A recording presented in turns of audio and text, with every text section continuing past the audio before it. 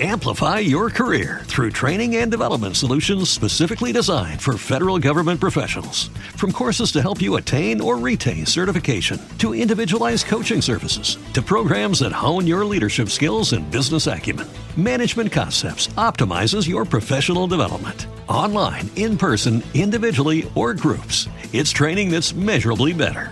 Learn more at managementconcepts.com. That's managementconcepts.com. Blog Talk Radio.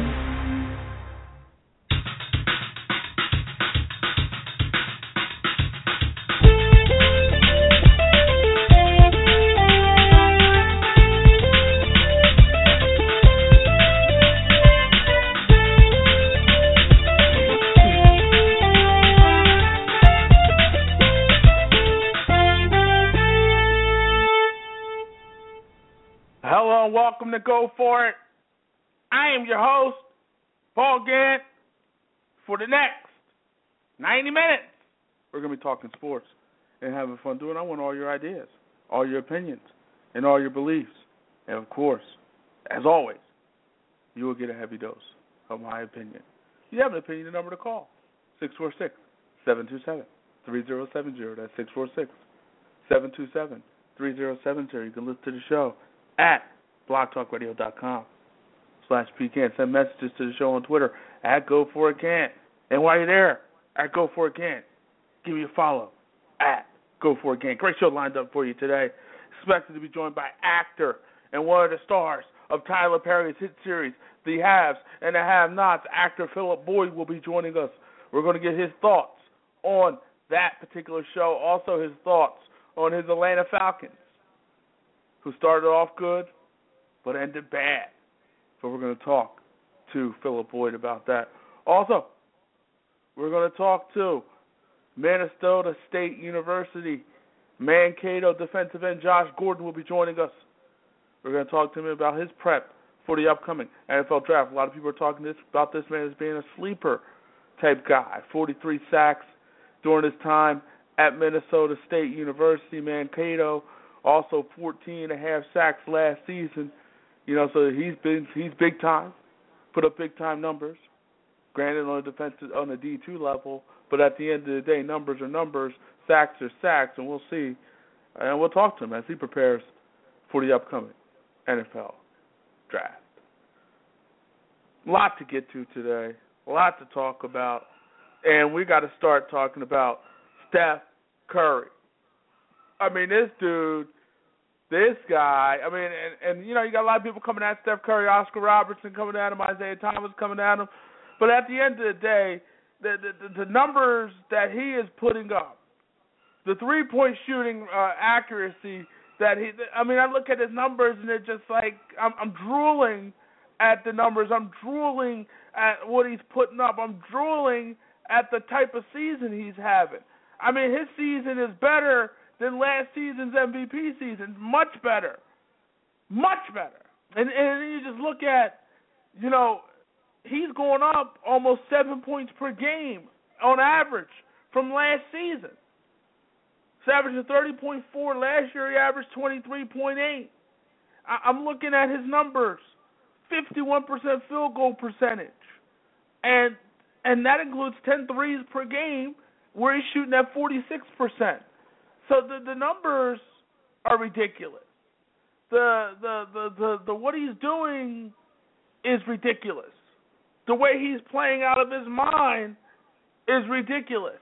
And right now, the way the Golden State Warriors are going, 51-5, is ridiculous. Can they get it? Can they do it? The more I watch, the more I think. I mean, you just look at the last two performances. You know, him and Clay against the Magic put on a shooting expedition. I can't even talk. Exhibition, a shooting exposition. I can't even say the word. Let's try it again. A shooting exposition. I mean, they just shot the ball ridiculously in that particular game. They were off the charts.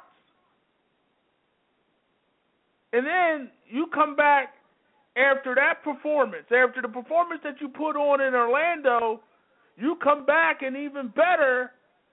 You 42 against the Magic, against Miami, and then you come back with 51 against the Magic.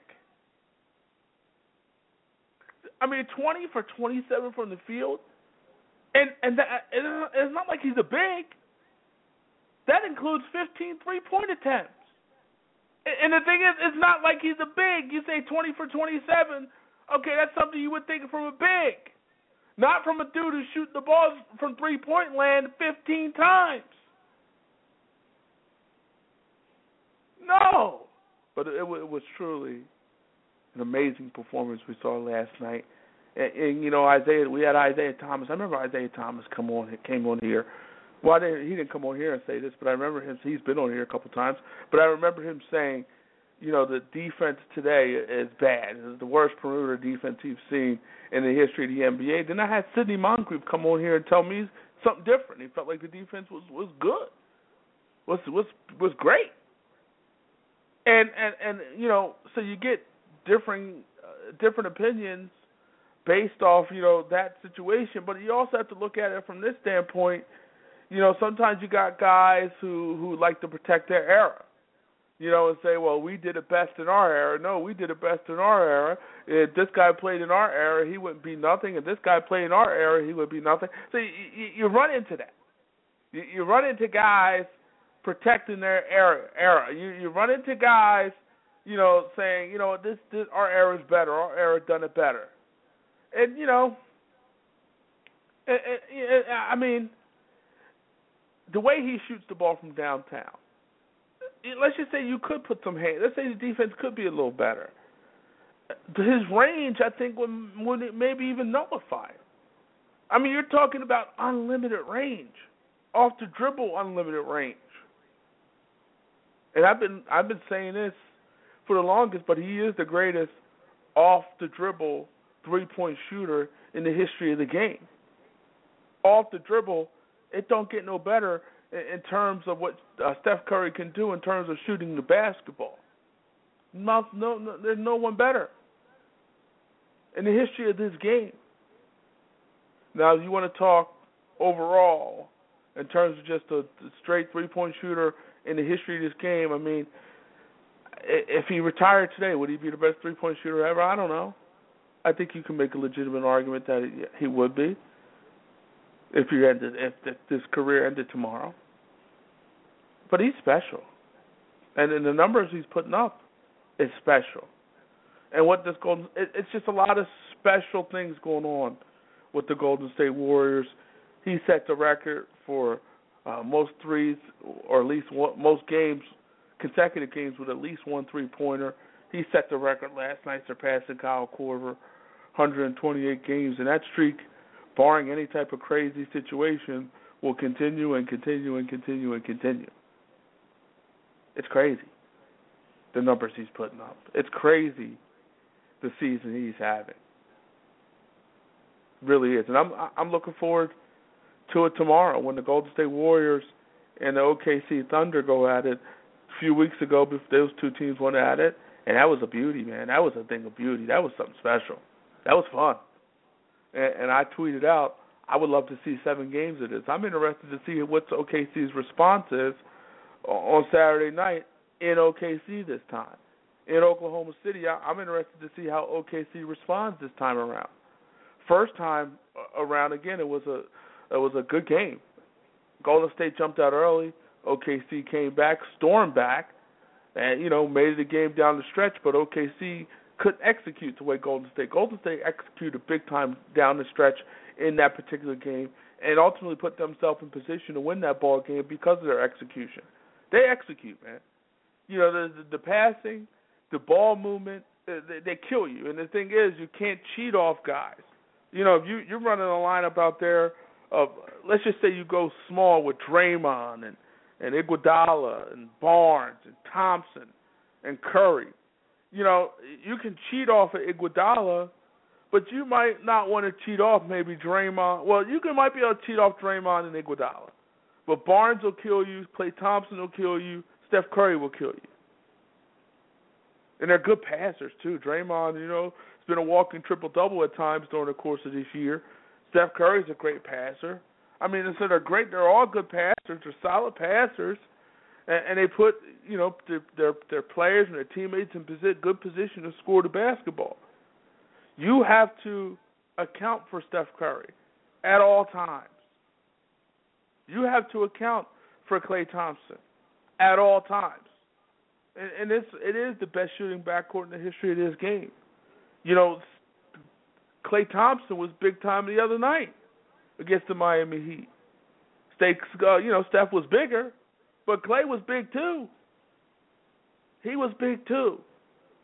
And the Golden State Warriors, man, if they can, you look at last season, almost 80 wins, combined playoff and regular season. This season, now they're shooting for 70. They're better. And they're getting progressively better. From the 50-plus win team with Mark Jackson to the following year, 67 wins with Kerr, and now to this year where they're on pace for 70-plus. So they've gotten progressively better. And, whether or not that progressively better ends with a second consecutive championship will be very interesting.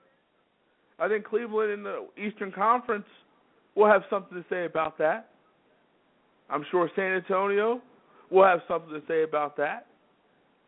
OKC might have something to say about that.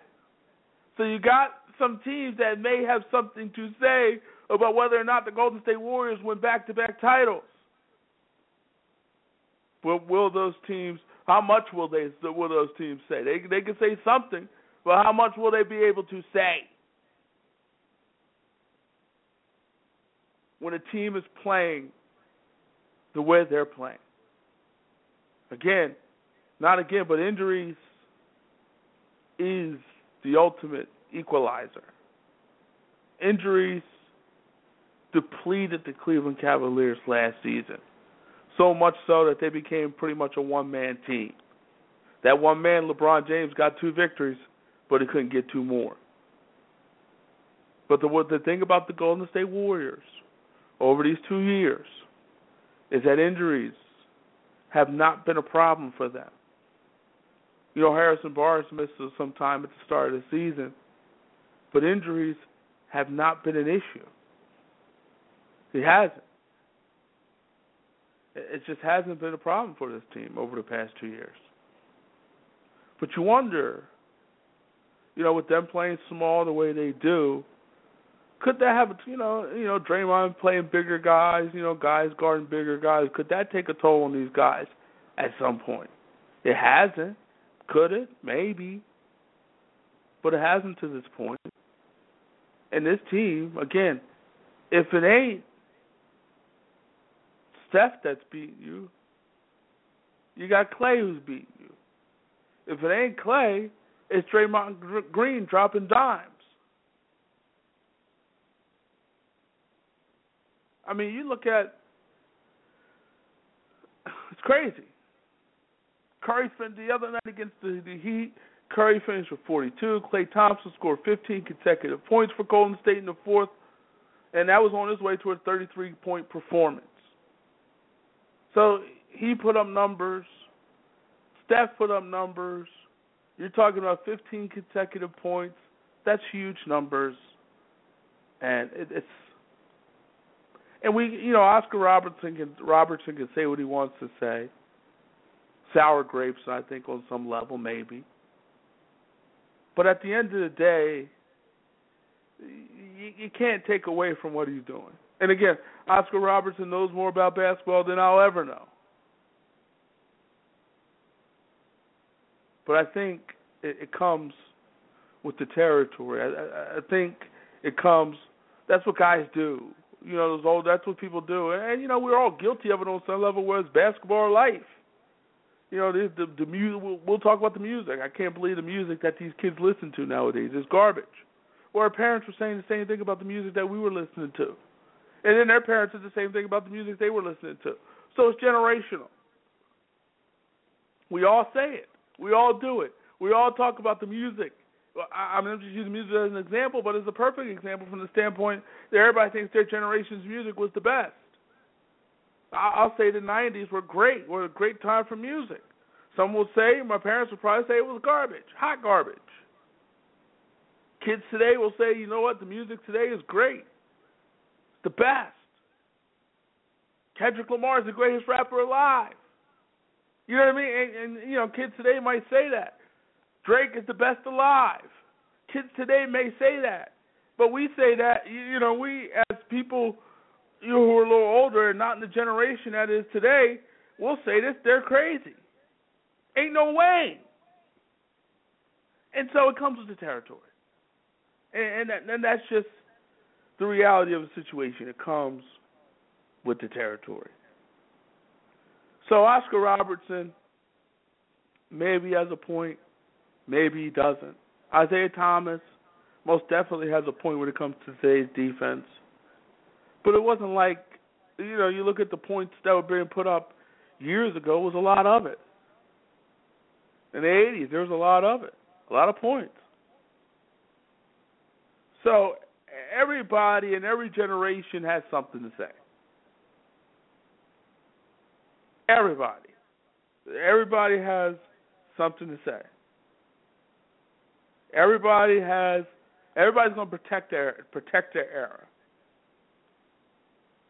And, you know, it's common. It's natural. It's understandable. But everybody wants to do it. And so maybe this is era protecting for Oscar Robertson. Maybe this is era protecting for Isaiah Thomas. Or maybe they believe what they really believe. But I don't think you can take away from what we're seeing out of Steph Curry. This is a magical season. On the heels of a magical season a year ago. I mean, last year you had people. It's funny. Last year we had people, including myself, talking about the Warriors championship. Well, you know, they avoided San Antonio. Well, Houston was banged up. Well, OKC wasn't in the playoffs because they were banged up. Well, Cleveland was banged up. No Kyrie, no Kevin Love. They were banged up. And you know, they took that talk, and then you can even talk about the talk with Steph Curry. Well, James Harden was the real MVP. He really should have won the MVP last year. Steph got it, but James really should have won it. He's the true MVP last season. And then now, you fast forward to this year, well, they're on pace to win 70 games. And Steph Curry is even better this season than he was last year. So you had arguments last year, and this year now it's time for them, the Golden State Warriors, to tell each and every one of the arguments and each and every one of the people throwing out those arguments to shut up. They're shutting people up. All you James Harden lovers who felt James Harden was the MVP, 2015, 2016, I'll show you who the true MVP is. That's what's going through Steph Curry's head. All those people who said the Cavaliers would have been a different story if Kyrie was there. Would have been a different story if Kevin Love was there. Would have been a totally different story. Well, they went to Cleveland and smacked the Cavaliers. And they all, by the way, they beat them on Christmas as well. So they swept the Cavaliers. So all you naysayers, all you haters out there, the Golden State Warriors are doing everything in their power to shut you up, one game at a time. They've done it 51 times. And they're going to try to see if they can do a 70-plus in the regular season. And they could make it 80-plus, including the playoffs. And also make it another title. Another title they take home. So, we'll see. But it's been fun watching them. If you don't like that, watching what you see out of the Golden State Warriors. You don't like NBA basketball, and you can argue based on some of the ratings that are out there. The ratings are down. There's a lot of people who are not watching basketball the way they did last season. Ratings are down 20%. So 20% of the people who were watching last year aren't watching this year. So there's, I guess there are people who don't like it. And the thing was, you know what? When Miami, LeBron and Wade and Bosh all got together, they became public enemy number one. And, people like villains. And as villains are good for the sport. Good guy, bad guys, like in boxing. Floyd Mayweather became the villain. Hate him or love him, you watched him. Hate him or love him, you watched him. And so that was the beauty of Floyd Mayweather, and that was the beauty of the Miami Heat with LeBron. Hate him or love him, you watched him. And a lot of people rooted against him, but you watched him. You watched him a lot, and then some. But that could be for the reason for the people not watching as much. Could be. I'm not saying it is. I don't know, but I know one thing that's for sure in terms of ratings is the NFL. They rate, and they will always rate for long periods of time. Let's go to the NFL now. Peyton Manning. John Elway says he's waiting for Peyton Manning to make his decision. And is there really a decision? Is there really any other decision but retire at this point for Peyton Manning? Is there any reason why he should come back? I think, you come back from that neck injury successfully. You go out, you win a championship, and, I don't really know what else is there to prove for you, and I can't answer that. Maybe you want to prove that you are not done and that you still have a lot in the tank, because you were bad. You weren't very good last season. And so, is that what you want to prove? But anyway, John Elway, Peyton Manning. John Elway said they met for a couple of hours, and, and at this point, they're going to give it some time to figure out what they want to do. But I know this. By March 9th, if obviously if he's still on the roster by March 9th, that $19 million that he's scheduled to make in 2016 becomes guaranteed money. And I don't think the Denver Broncos want Peyton Manning back next season. And I don't think, they want to give him, of course, I most definitely don't think they want to give him $19 million to come. No way. Why would you? Why would you give Peyton? Why would you want to pay a game manager like Peyton Manning $19 million? What would be the benefit of giving him guaranteed $19 million? No benefit. Not a benefit whatsoever. So I'm looking at this, and I think obviously John Elway has to be on some level respectful to Peyton Manning, and obviously John Elway has to give Peyton Manning his time. But you got a young quarterback in Brock Osweiler who is about to become an unrestricted free agent. And so you got to figure out what you want to do there. And I think your focus has to be on Osweiler. And I think that's where your focus needs to be. Your focus needs to be on Brock Osweiler, not Peyton Manning. That time has come. That time has went. It's done. And Brock Osweiler, 5-2 as a starter, 7 starts, 10 touchdowns, 6 interceptions.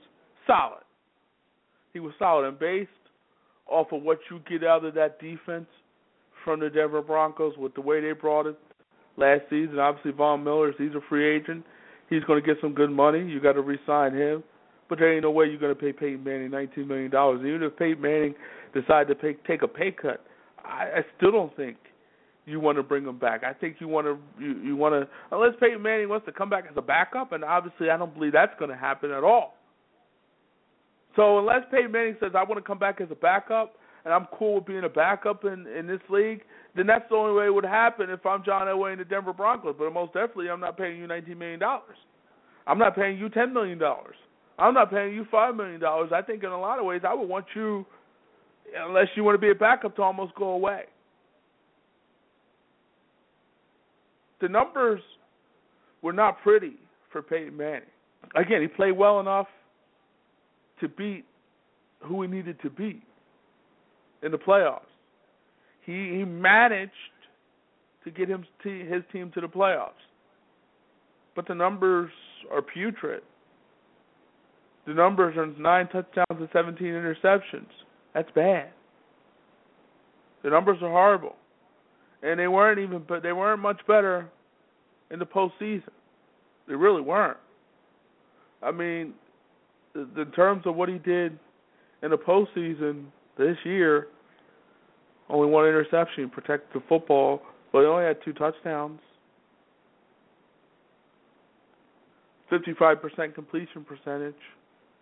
Very average to below average, 75% quarterback rating, so very average to below average type numbers for Peyton Manning last year. And so I don't know how, with those type of numbers, you can even offer to bring him back. I don't know how you will want him back. And I just think at this point, John Elway's giving Peyton Manning his respect and his time because he deserves that respect. But I think, at the same time, it's February 26th. March starts on Tuesday.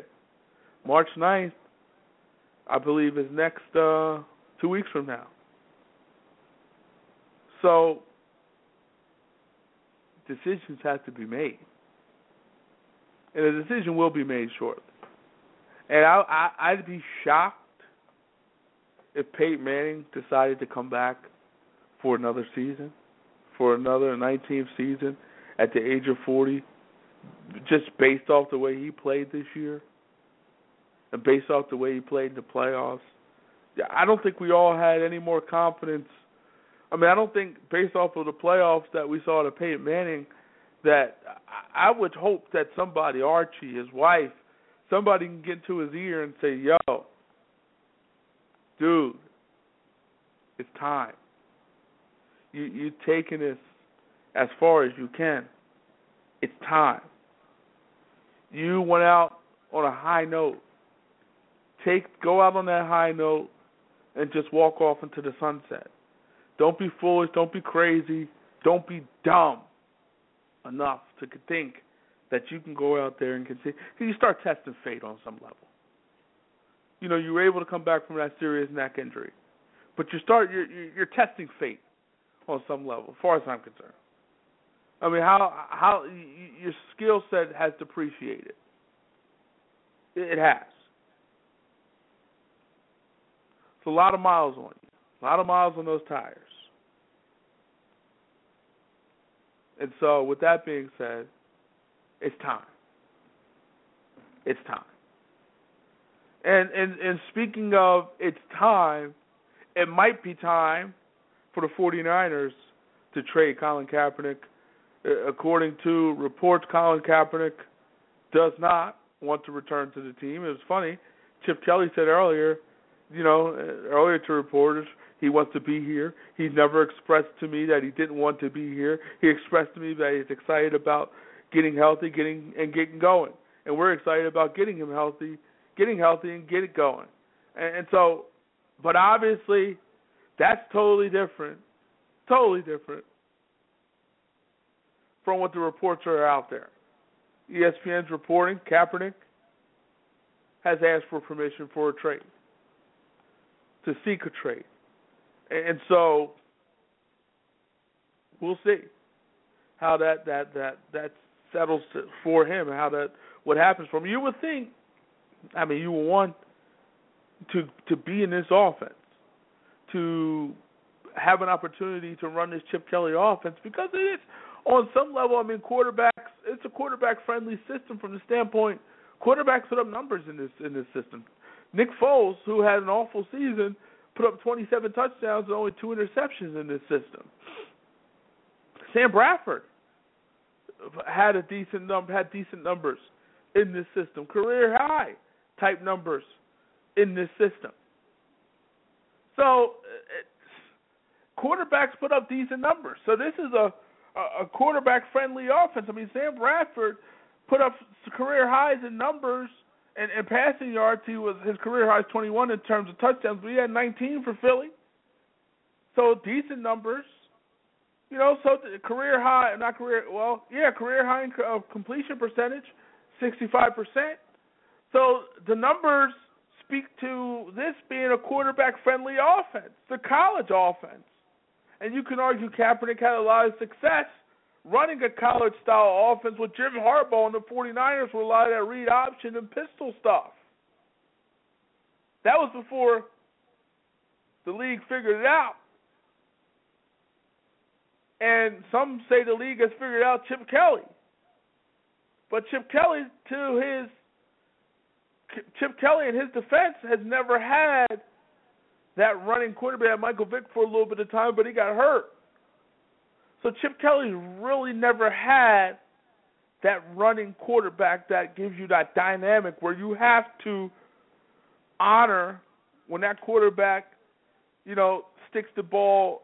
If that quarterback, makes the ball, gets the ball in the shotgun and puts the ball in the belly of the running back, you have to at least think about that quarterback. You didn't have to think about it with Sam Bradford. You didn't have to think about it with Nick Foles. You had to think. You would have to think about it with Colin Kaepernick, because you would have to figure out whether or not this guy is going to keep that ball and keep going. So Cap obviously wants out, and Chip Kelly. You got Evan Mathis who talked about last week on this show. He kind of saw it coming in terms of what happened to Chip Kelly and the demise of Chip Kelly. Chip Kelly, some believe, has been figured out. He has been figured out to a lot of people. So maybe Colin Kaepernick just doesn't want to be a part of it. Doesn't want to be a part of a guy who was said to be aloof. Doesn't want to be a part of a guy who treated players in a way that they didn't want to be treated. A guy who sent superstar caliber players packing. Guys like LaShawn McCoy, guys like Deshaun Jackson, guys like an Evan Mathis, guys who balled out for the Philadelphia Eagles, guys who put up numbers for the Philadelphia Eagles, guys who made plays for the Philadelphia Eagles. Chip Kelly got rid of them. In the midst of getting rid of Jackson and McCoy, he found a way to keep Riley Cooper, who may have a hard time getting a job in 2016. Chip Kelly overpaid for Riley Cooper. And you wonder, what's next for Riley Cooper? What's next for him?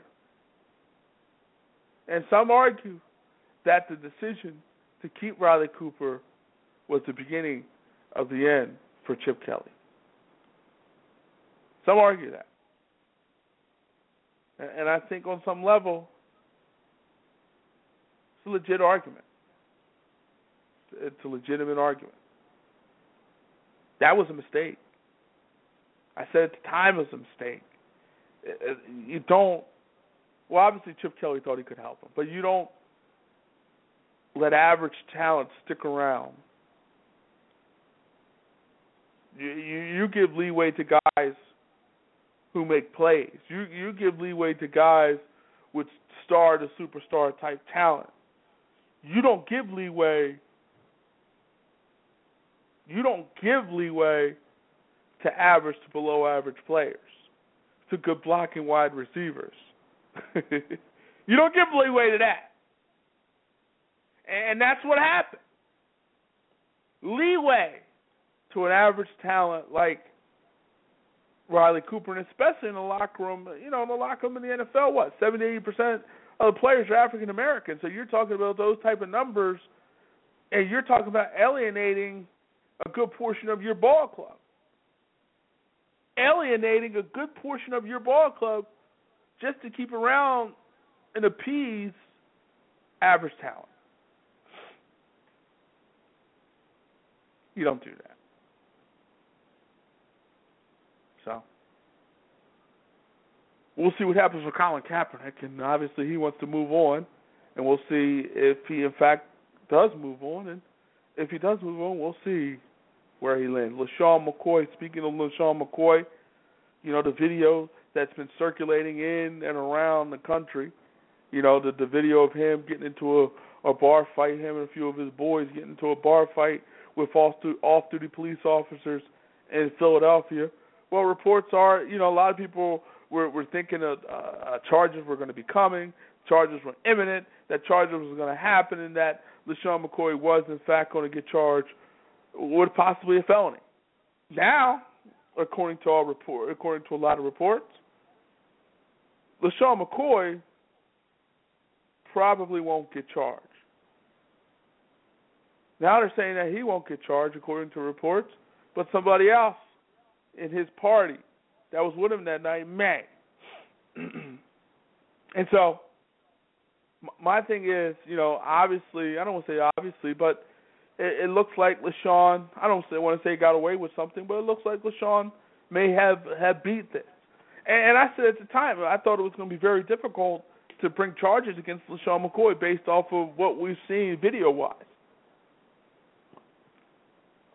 When I saw video-wise, I'm thinking to myself, well, is that enough? I mean, how does this thing start? Is this a situation where the two parties get into a disagreement, a little pushing and shoving, and LeSean McCoy's crew happens to get the best of the fight? Or was this an all-out assault by McCoy and his boys? And so I don't know how you were able to prove that based off of what you saw in those videos. Was LeSean McCoy protecting himself, or was LeSean McCoy just doing an all-out assault against somebody, against those off-duty police officers? I don't know. And you got the police, the head of the police union out there in Philly coming out and calling for charges, and, Jim Kenney, the mayor of Philly, calling out and coming for charges. You got all that. You got all those guys coming out and saying charges, should be levied against this guy, LeSean McCoy.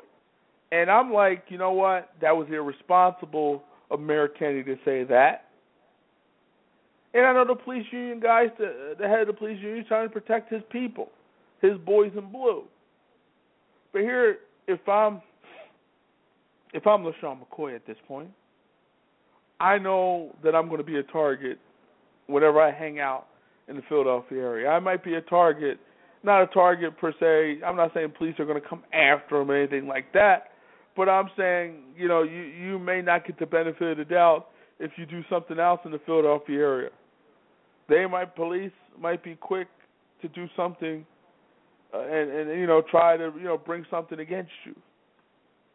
Police might be, and it may do that.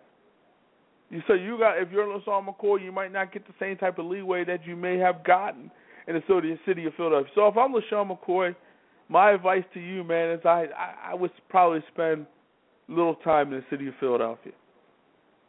I think I would find a different place to hang out. I believe they said he lived in Marlton, New Jersey. I think I would try to find another. I might even move out of the tri-state Philadelphia area, Jersey, Philly, Delaware. I might move out of that area because there might be some cops that have a little something against you. I'm not saying the cops are going to do anything crooked, but I'm saying let's just say LeSean does something that's questionable the leeway that he might have had might not be the leeway he would get at this point in time because of what happened. So with that being said, LeSean has to be very smart what he does, where he goes, moving forward, especially in the Philadelphia area. You got to be smart. Otherwise, you're going to you might run into more problems and more issues. The cops really, just based off of what you're hearing, that they really, really wanted charges to be levied against LeSean McCoy. And I again, as I looked at the video and I'm just listening to the story, this to me sounded like maybe a situation where, a fight was happening between two parties, apparently over a bottle of champagne. Alcohol had to be. Maybe people were intoxicated at the time. Could think that something like that could have caused this type of issue. But anyway, it led to this situation, and maybe it just led to two people fighting, or a bunch of people fighting, both squads, LeSean's squad against the off-duty cops squads, squad against squad, boys against boys, and LeSean's boys got the better of the action. And so being that they got the better of the action, at that point, they got over. And at that point, it becomes self-defense. And the rest, I guess, on some level becomes history. But, again, if I'm LeSean McCoy, I'm not in Philly. I'm not hanging in Philly. I'm not doing it. I'm hanging in different places. Because I don't know, that blue wall. It's something. Again, I'm not saying cops are going to be out to get LeSean McCoy. And let me reiterate that. I'm not saying Philadelphia cops are going to be out to get LeSean McCoy. I'm not saying that at all. I'm just saying the leeway that he may have had. I'm not saying he had any. But whatever he may have had, he doesn't have no more when it comes to the cops in Philadelphia. Whatever, he don't have it no more. So with that being said, I would think about possibly taking my party elsewhere. Go to New York, a couple hours away from Philly. Go hang out in New York. My life is better anyway. So, got more options. Go hang out in New York. Or maybe even this, just stay home. Netflix and chill. Watch TV. Watch Golden State and OKC on Saturday night. Chill in your crib. Watch that game Saturday night. Or, March Madness is coming up in a couple weeks. Championship week is coming up as well. Stay in your crib. Watch it. Stay in your crib and watch it. Don't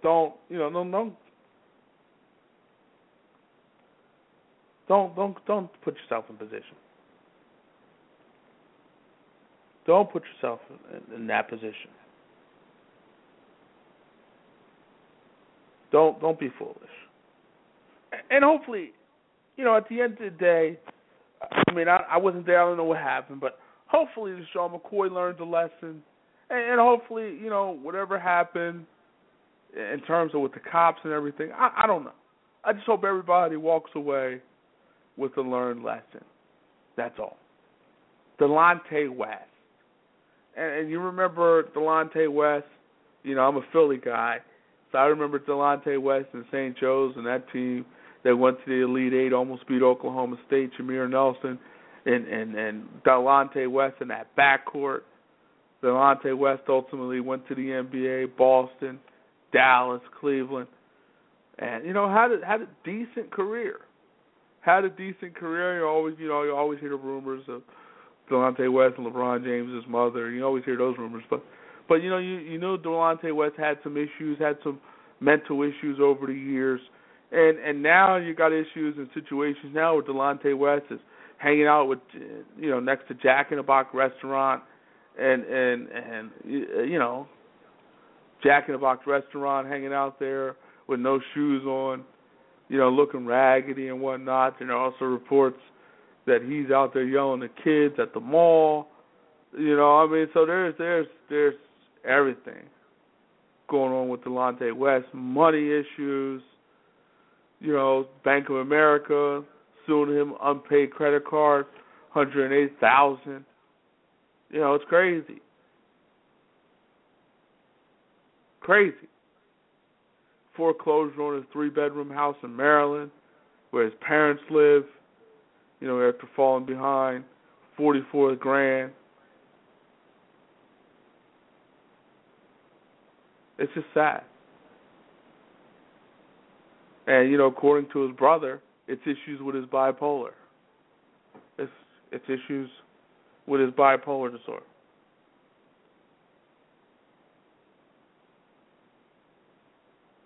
And so it's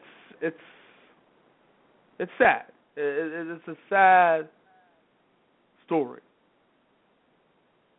It's really a sad story because this was a man. Delonte West had a solid pro career. A solid pro career, decent defender, shoot the ball a little bit. He's solid.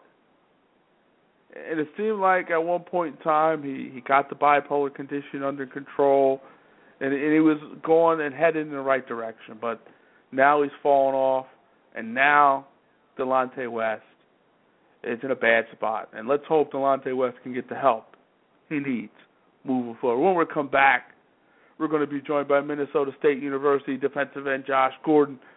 You're listening to Ford on Blog Talk Radio.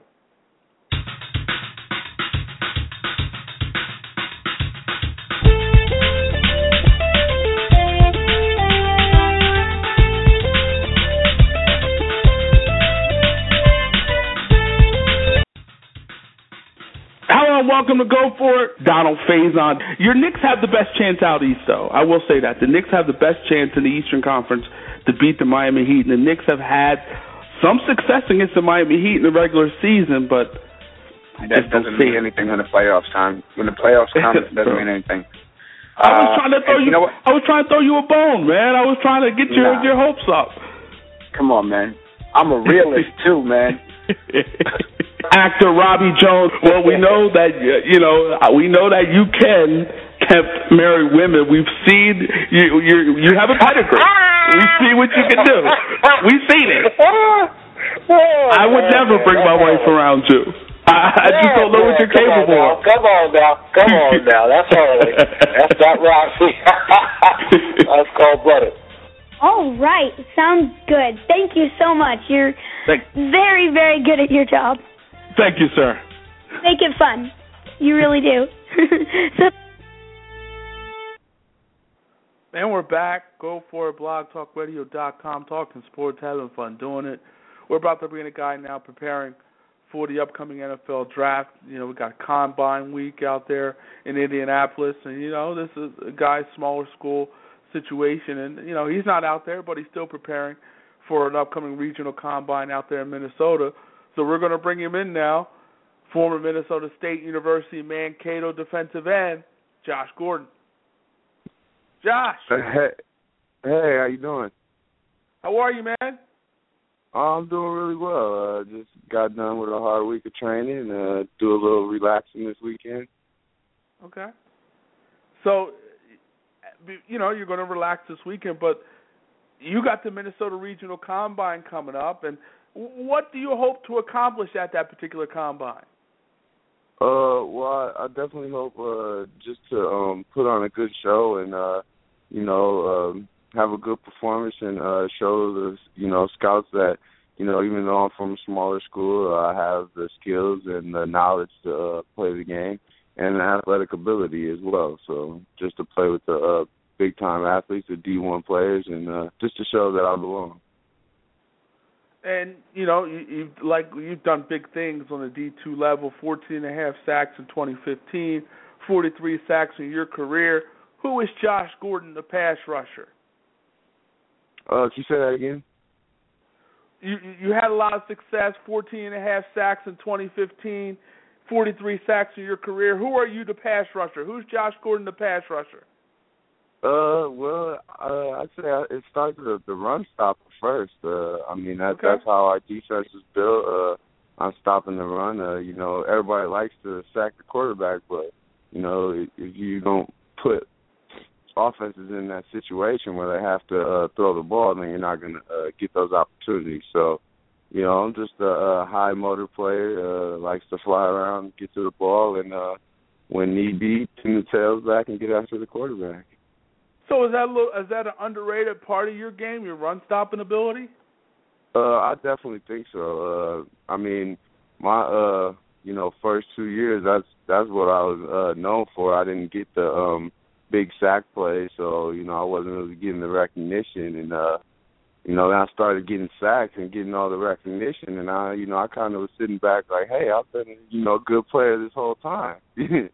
So okay. It's definitely an underrated part of my game. So you talked about your run-stopping ability. We know about your pass-rushing ability. But what are the strengths of your game? Strengths of my game, I say, is, as you said, my pass rush moves, but probably just my pad level, playing with a low pad level and firing off the ball with, that good pop to get offensive linemen on their heels, where I'm really empowered and in control of the situation. So as you go to the next level, obviously you stood up a lot. Is that where you plan on being in a 3-4 type defense, or ultimately you want to be in a 4-3 situation? What do you want to be? What system works best for Josh Gordon? Well, honestly, I've never played in a 3-4 defense, so it'd be hard for me to, really say on that. I like the 4-3 defense, and that's what I'm comfortable with. But, I would have no problem learning a new system. I like to learn new things, and I definitely wouldn't have a problem being in a 3-4 system. I would just like to, I think I can cover running backs in the flats and, be that stand-up outside linebacker type of guy and definitely bend the quarter and get to the quarterback. We're talking to we're talking Minnesota State University Mankato defensive end Josh Gordon as he prepares for the upcoming NFL draft. And Josh, NSIC Defensive Player of the Year for the second year in a row. What does that honor mean to you? It definitely means a lot. I think it means a lot for our school. It shows the coaching staff, that we have. They put the players in a great situation. We actually got that award the year before as well, so we got it 3 years in a row at the end. So it shows the capability of being a game changer at that position for me, and it was definitely an honor to receive that 2 years in a row, and proves all the hard work that I put in. On the next level, what do you feel like you need to improve on to be a fixture in the National Football League? I definitely think I'll probably have to get a little stronger. I've been working on my quickness a lot and becoming more athletic, so that's definitely a thing that I've seen improve just ever since I've started training and getting a little more lean and getting my body mass better. So really just becoming a more explosive player, taking that explosion to a new level. Do you feel like you're in the best shape of your life? Oh, yeah, undoubtedly. Definitely in the best shape of my life. And it feels good to, just be training every day and getting after it. And it really makes you feel better when you wake up. It's just overall a better feeling. So definitely love training and getting after it and want to help keep improving my body. We're talking to Minnesota State University Mankato defensive end Josh Gordon. Who do you compare yourself to that's in the NFL right now? Well, this is big, but I like to compare myself to Von Miller. He's definitely an explosive player, and even before the Super Bowl MVP and all that, I would love to watch him play, just the intensity that he plays with, and he's my body type, so I definitely see myself and just beating tackles and just getting after it and covering in the flats and receivers and just being that guy, in whatever facet the coach has asked him to be. now you played on a D2 level, Division II. Some will say, you put up those big-time numbers, but it was on a Division II level. How do you respond to something like that? Well, I definitely understand, why people would say that, but so the response to that is you can't control who you play. You only can control how you play. And, I played against who I played against, and I think I showed that I could play against them and even better competition by, putting up the numbers that I did. And I never, backed down from a challenge, and I'm ready to play anybody. Will there be a little chip on your shoulder at that Minnesota Regional Combine? Oh, there's been a chip on my shoulder ever since I went D2. Okay. So you felt like you had, coming out of high school, you felt like you had Division I talent? Well, I mean, I had a tough situation coming out of high school. I don't know how much time we got. I don't want to get into all that, but I definitely knew coming out of high school that I could play with the guys that were going Division I because I played against them and, had success, so I was an under-recruited guy and got my opportunity and made the best of it. Most definitely. We're talking to Minnesota State University, Mankato defensive end, Josh Gordon. Now, let's look at it this way. You are a Milwaukee guy. You're born in Milwaukee. Were you a Packers fan, Bears fan? Where do you fall?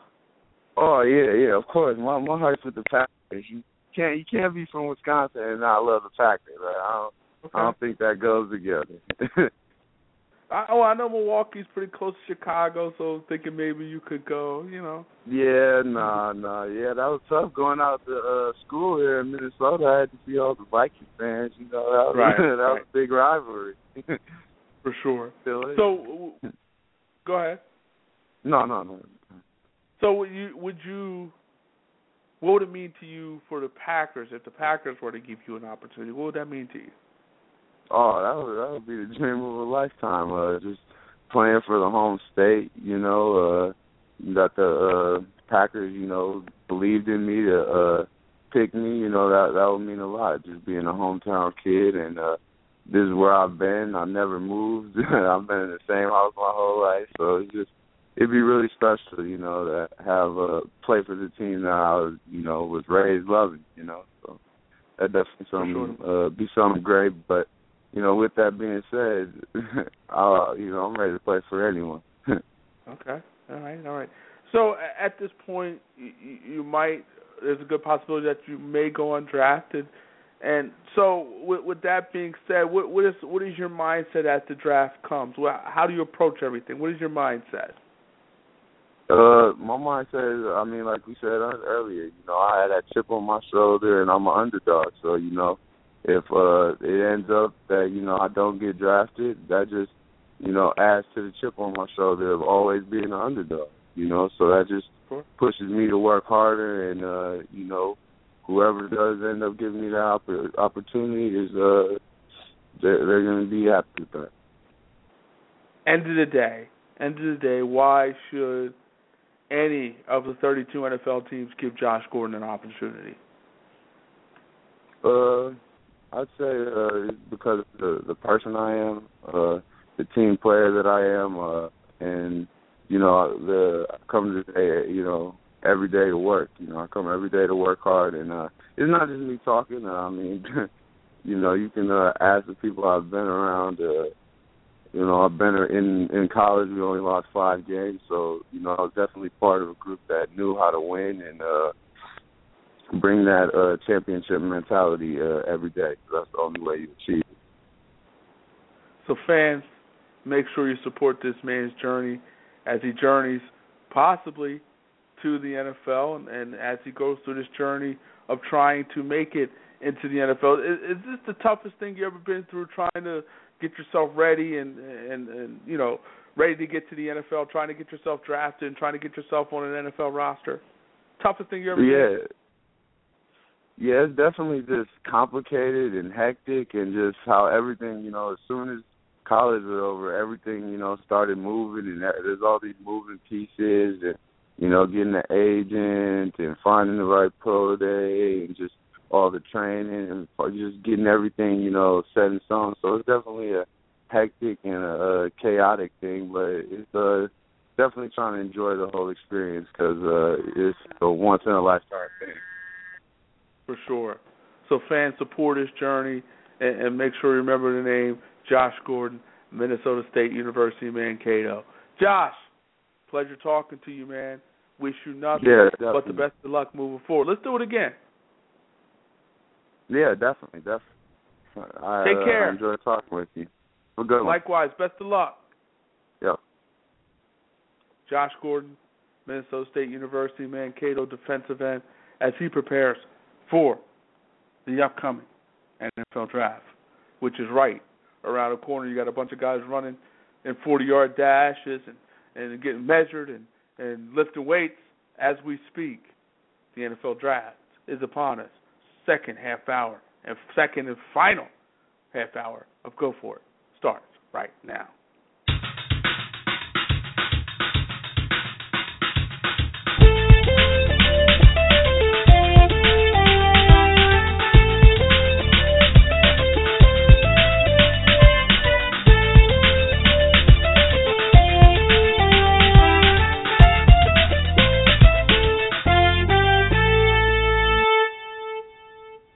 Second and final half hour of Go For It starting right now. In this final half hour, we're going to be joined by actor Philip Boyd as he talks haves and have-nots, which airs on OWN each and every Tuesday, Temptation Tuesday, each and every Tuesday on OWN, 9 p.m. Eastern, 8 o'clock Central, OWN, Tyler Perry's hit series, The Haves and the Have-Nots. Philip Boyd will be joining us in the next few minutes as we talk haves and have-nots, talk a little Atlanta Falcons football. Philip Boyd came on here sometime during the season, before the season started. We went through the schedule. He said the Falcons were going to go 12-4. When they were 5-0, it looked good for them. When they were 6-1, it looked good for them. But after that 6-game winning streak, it didn't look so good. Didn't look so good at all. But it's going to be fun talking to Philip, and we'll get him on in the next few minutes. And, as before we had Josh Gordon, I was talking about Delonte West, and it was, it's a sad story anytime you see somebody, make it all the way to the NBA, have a lot of success, make a decent amount of money, and then, come to the situation now where things get bad for them. And so you got, after, TMZ saw the story, after the story on TMZ and what's going on with him, you got people out here reaching out to him. Phil Martelli of St. Joseph's, has reached out to the family. Mark Cuban of the Dallas Mavericks has reached out to the family. So you just hope, mental illness is a tough situation. It's one of those unseen things. You can see various illnesses. You can see if someone is hurt, physically, but it's hard to see someone hurt mentally. It's hard. And so, when you see that, it's tough to see, and it's difficult to see, and it's sad to see. But you just hope that all in all, Delonte West will get right. Hopefully. We'll see. When we come back, we'll be joined by one of the stars of Tyler Perry's hit series, The Haves and the Have-Nots, actor Philip Boyd. You're listening to Go For It on Blog Talk Radio. Hello and welcome to Go For It. Donald Faison. Your Knicks have the best chance out east, though. I will say that. The Knicks have the best chance in the Eastern Conference to beat the Miami Heat. And the Knicks have had some success against the Miami Heat in the regular season, but that doesn't mean anything when the playoffs come. When the playoffs come, it doesn't mean anything. I was trying to throw I was trying to throw you a bone, man. I was trying to get your hopes up. Come on, man. I'm a realist too, man. Actor Robbie Jones. Well, we know that you can marry women. We've seen you have a pedigree. We see what you can do. We've seen it. I would never bring my wife around you. I just don't know what you're capable of. Come on now. That's early. That's not Robbie. That's cold-blooded. All right. Sounds good. Thank you so much. You're very, very good at your job. Thank you, sir. Make it fun. You really do. And we're back. Go for it. BlogTalkRadio.com. Talking sports. Having fun doing it. Paul Gann here. We're about to bring in a guy now who, is doing big things on Tyler Perry's hit show, The Haves and the Have-Nots. I mean, it's a popular show. It's getting big-time ratings. People are watching, and people are talking about it. You go to his Twitter page on Temptation Tuesdays, and you see a lot of interaction between this man and his fans as they talk about the haves and the have-nots. And, again, big-time show. A lot of people are talking about it. A lot of people are loving it. And we're going to bring in this man now. Let's bring him in now. One of the stars of Tyler Perry's hit series, The Haves and the Have-Nots, actor Philip Boyd. Philip. Hey, man. How's it going, buddy? How are you, sir? I'm doing great, Paul. How about yourself? Doing great. Thanks for joining us. And as we get right down to it, we look at this season, and, I'm afraid for you because Candace is going to get you. Candace is going to get you, man. You afraid? Yeah, a little bit. The more I watch it, because here's the thing is that, when I'm playing Oscar, I don't get a chance to see all the other scenes that are going on. So I'm watching it for the first time like you guys are. So I don't get to see all the stuff, behind the scenes when she's like slapping the social worker around, grabbing her hair and punking her out. Yeah. I mean, I'm watching that going, Tyler Perry, what the hell's wrong with you, man? I guess that's would that be a little situational irony going on? Yeah. I know she's after me. I mean, I knew that from the beginning, but it's going to be interesting to find out how she finds Oscar, or if she does. I think she's going to find him. I think she's going to get him, and I kind of feel sorry for what might happen to Oscar Brandon, whatever his name is. I mean, I'm a little afraid for him. Go ahead. Well, that's the thing is that Tyler Perry wanted just to make it more simple, and so we just decided to call myself Oscar when I came back to the show this year. I think that he didn't have a real clear-cut picture of what Oscar was going to be doing after he wrote me in the first time, and so he called me the other day and he says that we got some big stuff coming up. So, we might get out of it with Candace. I don't know. We'll find out. I haven't seen the pitch yet. Yeah, it's gonna be fun. Let me ask you this now, and I mean I tried to figure this out. I was watching the show with my wife and everything. You were hired by David, and you turned off Benny's phones, or you redirected his phone lines and everything. Is that possible in real life? Can that be done? Yeah. Listen. With everything going on right now and all this stuff coming out, that especially with the social media, you get to hear about all kinds of stuff happening. I mean, I don't know if you watched the Netflix documentary Making a Murderer or anything like that. I think that anything can be done after watching that. Yeah, there's a lot of shady people out there, man. People that know how to get in touch with certain people and do certain things to make it look a certain way. Right. Absolutely. Because, as me and my wife were watching, we were just thinking about, is that even possible, what he did? And if so, I think if you have the ends with somebody. I think if you have the ends with somebody, right, like on the other side, inside track, you can kind of shift things around, man. Right. Just maybe for a small amount of time that won't, really call attention to anything. But I definitely know some people that I talk to that can reach out to somebody and make something happen, and nobody will hear about it. Right. So don't do nothing to my phone lines, all right? No, sir. Let me ask you this. Thank you, sir. Let me ask you this. You if in real life, let's just talk real life. If you had somebody like Candace stalking you down and coming after you, would you really be scared? That's a good question. With the popularity of Oscar's character, there's a lot of people that have kind of reached out. Let me think. Let me think. No, I wouldn't be. Okay. No, I wouldn't. Right. Okay. Why not? No. Why? Yeah. Well, let's see. Because I think that if somebody like that was to come after me in real life, I think I would have enough. I'd turned enough corners, I think, in my life to where I could figure out a way to navigate around it. Okay.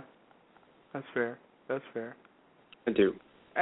Yeah, I agree. I would be a little scared, but I think I can get. I think I. Yeah, but smart. honestly, man, like if it was real life, there's always the whole thing about a restraining order and keeping people away. So yeah. If it really got down to it, yeah, I'd be all right. But there's a lot of underhanded stuff going on. I mean, this is with Oscar, with Candace, a lot of underhanded stuff going on. So that's a whole little seedy little world going on there. Well, let's not forget, how this all started in the beginning. I mean, right. I don't think that was right for her to blackmail him for $7 million or whatever it was in the first place. Man, that's a bit much. It's a bit much. Karma. It's karma. Yeah, I mean, don't be greedy. I mean, I think that's a lesson in life, that Tyler Perry's trying to show people by his writing. I mean, listen, that's pure greed. I think $7 million to extort that from somebody. Right. If she was smart, she would have done a lesser amount, and it would have been all under the table and kind of been hush hush. But she had to be, a big girl and try to go after the big money. And it's okay, you want to play in that world? All right. You want to be greedy?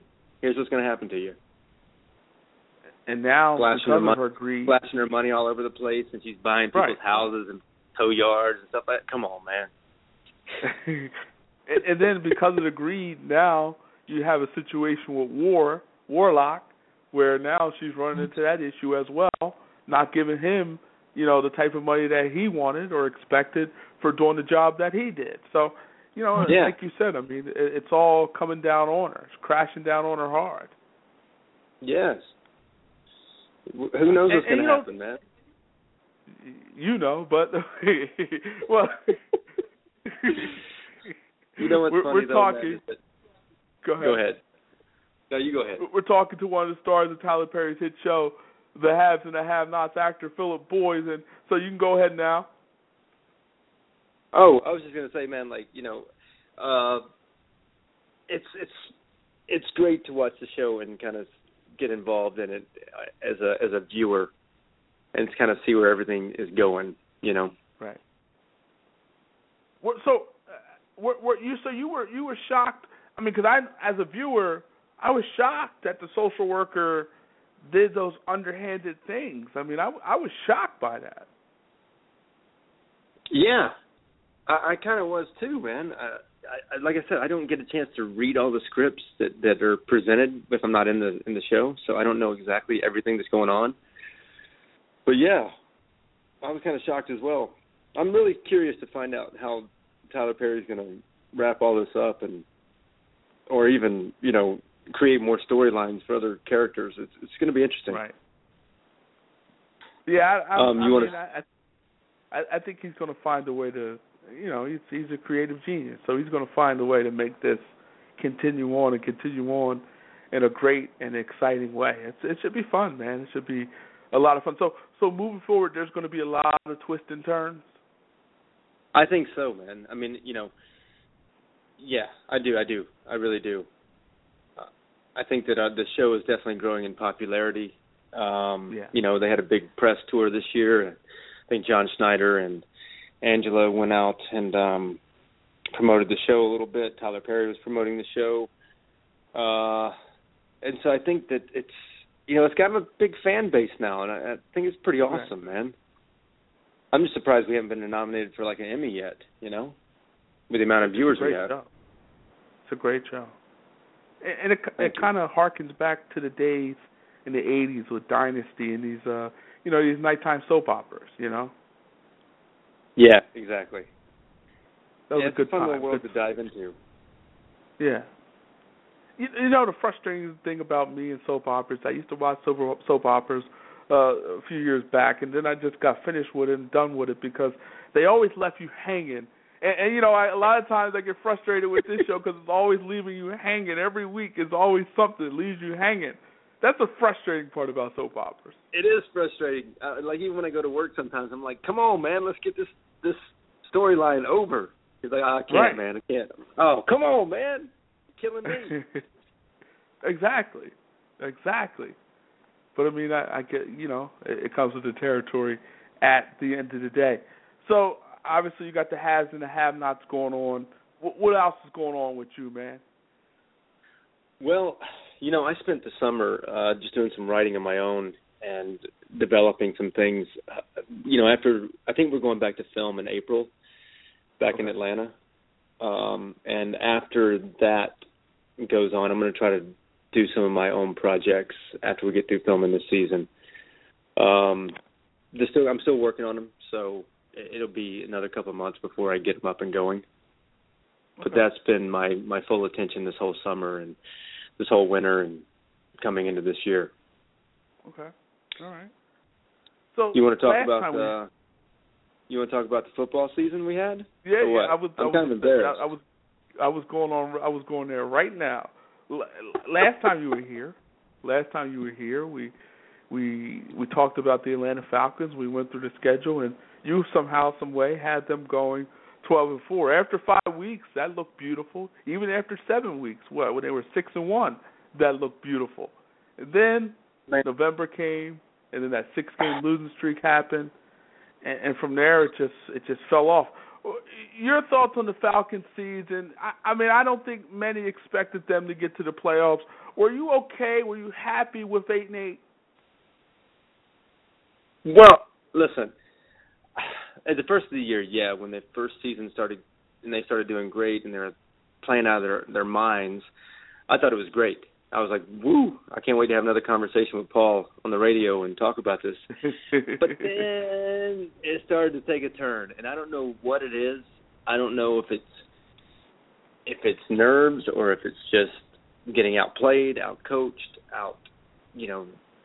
whatever it may be. I don't know. I think it's hard when you get a new coach coming there to change the whole team around. I think that next season they'll probably have stuff to build on that they learned from this season. But I think we might want to look at getting a new QB, and I hate to say that because Matty Ice is great, but I don't know. I don't know if he's the one. You stole. That was my next question for you. You've had enough of Matty Ice. I mean, 21 touchdowns, 16 interceptions. Made some costly mistakes, and it has been that way for Matty Ice, it seemed, over the past couple of seasons. So you feel like at this point, Matt Ryan, 30 years old, you feel like at this point that you're ready to see something new at the quarterback position. I wouldn't rule it out. I mean, I'd like to see what we got. Let's mix it up a little bit. He might need another year under, Dan's coaching, because Coach Quinn. I mean, I'm sure he's got a a whole new offense kind of coming in. We got we got stuff to build on, and I'm excited about it. But at the same time, it's like, all right, guys, let's go. Come on, you guys started out so great last year. We can do this. You told me in the very beginning. Now, if I remember correctly, you told me that Carolina was going to go all the way last year or this year. I had the Saints winning the NFC South. I should have lied and said, yeah, you're right. No, but I had the Saints winning the NFC South. So I was wrong about the Carolina. Yeah, I was wrong about the Carolina Panthers. And speaking of the Super Bowl, I was shocked by what I saw in Super Bowl 50. I didn't expect the Broncos. I mean, I know the Broncos defense was big time, and I know history tells you number one defense usually beats number one offense. But the way the Carolina Panthers were flowing, the way that they just had the look of it was their year, it was the year of Cam. It just had that feel. I was shocked by what I saw in Super Bowl 50. How about yourself? I was not shocked. Okay. I had Denver winning that. I had Denver winning that as soon as they won the championship, the AFC championship. Right. Okay. You know, and the best way I can put it is, you know, I mean, defense wins championships for sure. But then you got Peyton Manning as well, okay? And he's an experienced QB. He's got a, you know, great mind, football mind. He's going to be a great coach. And, you know, it's like that feeling, you know, you ever think about getting into a fight with your dad, but you know better because he's got that old man strength, that wisdom of kind of what's going on, and you think better about it. That's how I felt about the Super Bowl. But you know, and I don't want to badmouth anybody. Go ahead.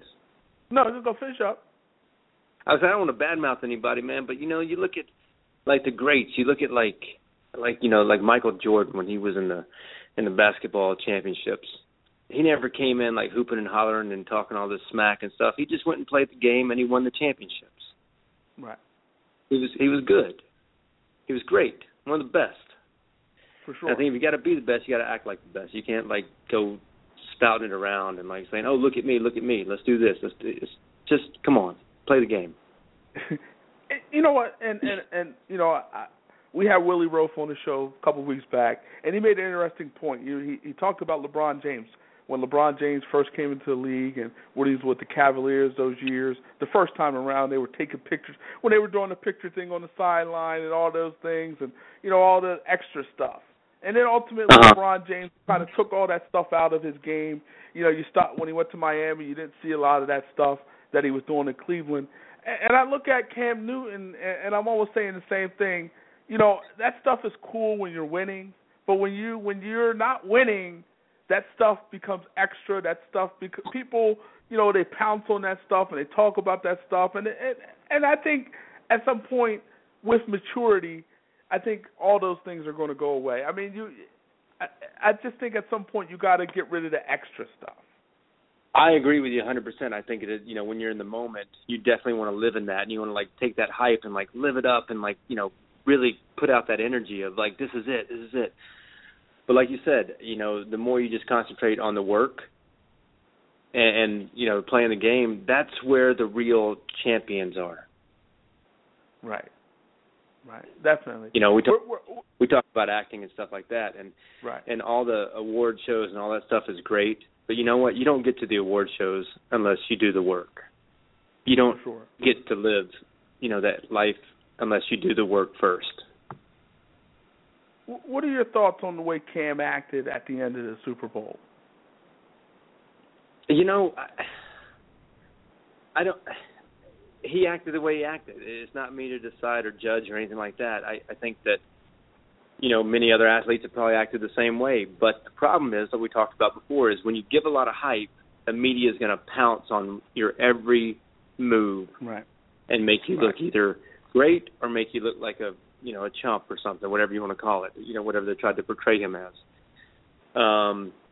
Listen, Cam is a hell of an athlete. I'm not taking anything away from that guy. He is a hell of an athlete. He did great for the Carolina Panthers, and he made it to the Super Bowl. I mean, he put up some incredible numbers this year. Sure. So, big time. You know, it is what it is, man. Give the kid a break. He's a professional athlete. And you know, exactly. And also, you look at it. It's similar to, like, in your situation, if you were trying to audition for the biggest role of your life and you come up flat. If I put a microphone in your face after you coming up flat, it's probably not going to be pretty. No. I probably wouldn't want to, you know, talk to anybody. I probably want to go crawl in a cave somewhere and be like, you know what, I messed up. But, you know, you got to own it, too. You put yourself in that position. If I hyped it up and told everybody I was auditioning for this part and then I, you know, completely fell on my face about it, then it's mine to own. And that's true. You know, I think with maturity, you see that as well. You know, he'll be fine. I think so. And I guess the bad part for you, we're talking to actor Philip Boyd, one of the stars of Tyler Perry's hit show, The Haves and the Have-Nots. I guess the bad part for you is, for the next few years, Cam Newton might be standing in the way of what your Atlanta Falcons are trying to do. he might be standing in the way of your Atlanta Falcons in terms of winning an NFC South division, in terms of winning the NFC South division, in terms of getting home field advantage in all those different situations. Are you a little nervous, concerned about Cam and the Carolina Panthers and what they have built over there? Paul, if we look at the record, if we go back and look at this past year's record, I think we beat the Carolina Panthers the second time around. That you did. Okay. So, like I said, the Falcons are a weird team. The times they're supposed to get slaughtered, they'll make it an interesting game. Right. And then the times they're supposed to roll over somebody, they'll get beat by 30 points. And it's like, what the hell? Guys, you're killing me. So, no, I'm not worried about it. And you know what? That swoon that they had in November into December, I mean, obviously that was the season. But if you, instead of going 0-6, maybe win 2 or 3 of those games, go maybe 3-3, you probably make the playoffs. I mean, I guess a lot of teams say those things too, but there wasn't a lot of teams that were running away with it. Yeah. I mean, so it is what it is, and I think you have a good coach there in Dan Quinn, and you can do a lot worse than Matt Ryan as your quarterback. But at the end of the day, you look at a few years back when they had the 49ers down there. What was it, 17-0 in the NFC Championship game at that one point? 49ers were able to storm back, ultimately win the NFC Championship game, ultimately go to the Super Bowl. Do you think that was the year? Was that the year you think that the Falcons could and should have won the Super Bowl? The year where they had an opportunity to get to the Super Bowl up 17-0 in the championship game. Was that the year? I think so, man. But you can't go back and judge games. They happen the way they happen, and so. True. I mean, we were all excited about it for sure, but then, just the curse of the darn Falcons, man. Ugh. But I am excited about the Combine this year. I see a couple of good players coming up this year. Okay. Like your boy Keith Marshall from Georgia. He's tearing it up. Okay. So, I mean, what do you want? Do you want defense? Do you want offense? I know you got the situation with Roddy White. You got to figure that out. Do you want defense, offense? Where do you want to go? With the Atlanta Falcons? I think that they need to.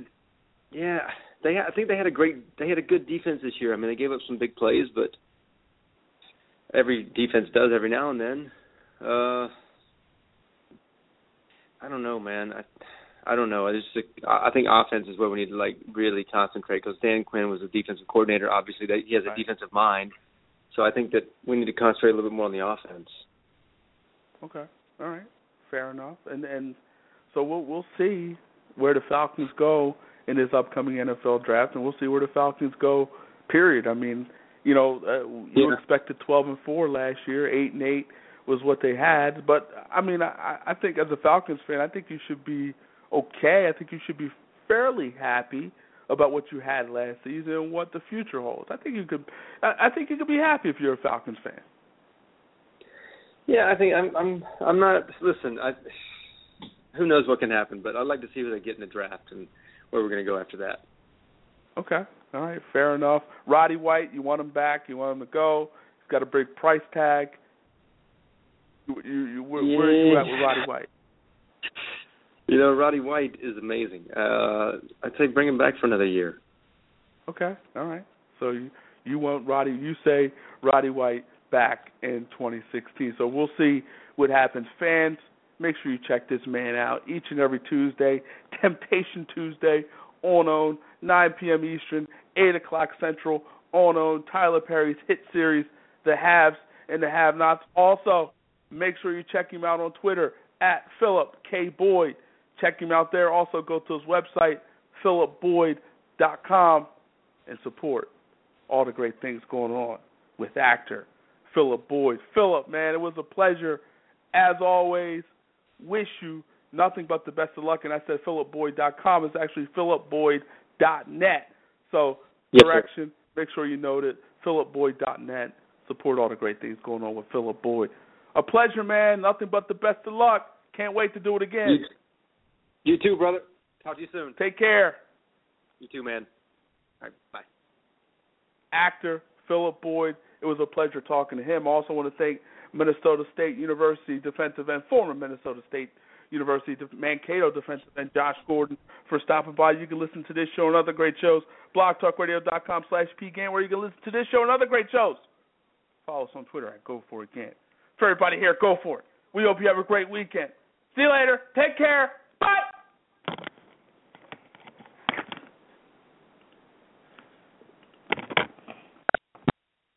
Hello, it is Ryan, and we could all use an extra bright spot in our day, couldn't we? Just to make up for things like sitting in traffic, doing the dishes, counting your steps, you know, all the mundane stuff. That is why I'm such a big fan of Chumba Casino. Chumba Casino has all your favorite social casino-style games that you can play for free anytime, anywhere with daily bonuses. That should brighten your day a little. Actually, a lot. So sign up now at ChumbaCasino.com. That's ChumbaCasino.com. No purchase necessary. VGW Group. Void where prohibited by law. See terms and conditions. 18+. With the Lucky Land Slots, you can get lucky just about anywhere. This is your captain speaking. We've got clear runway and the weather's fine, but we're just going to circle up here a while and get lucky. No, nothing like that. It's just these cash prizes add up quick. So I suggest you sit back, keep your tray table upright, and start getting lucky. Play for free at LuckyLandSlots.com. Are you feeling lucky? No purchase necessary. Void where prohibited by law. 18+ terms and conditions apply. See website for details.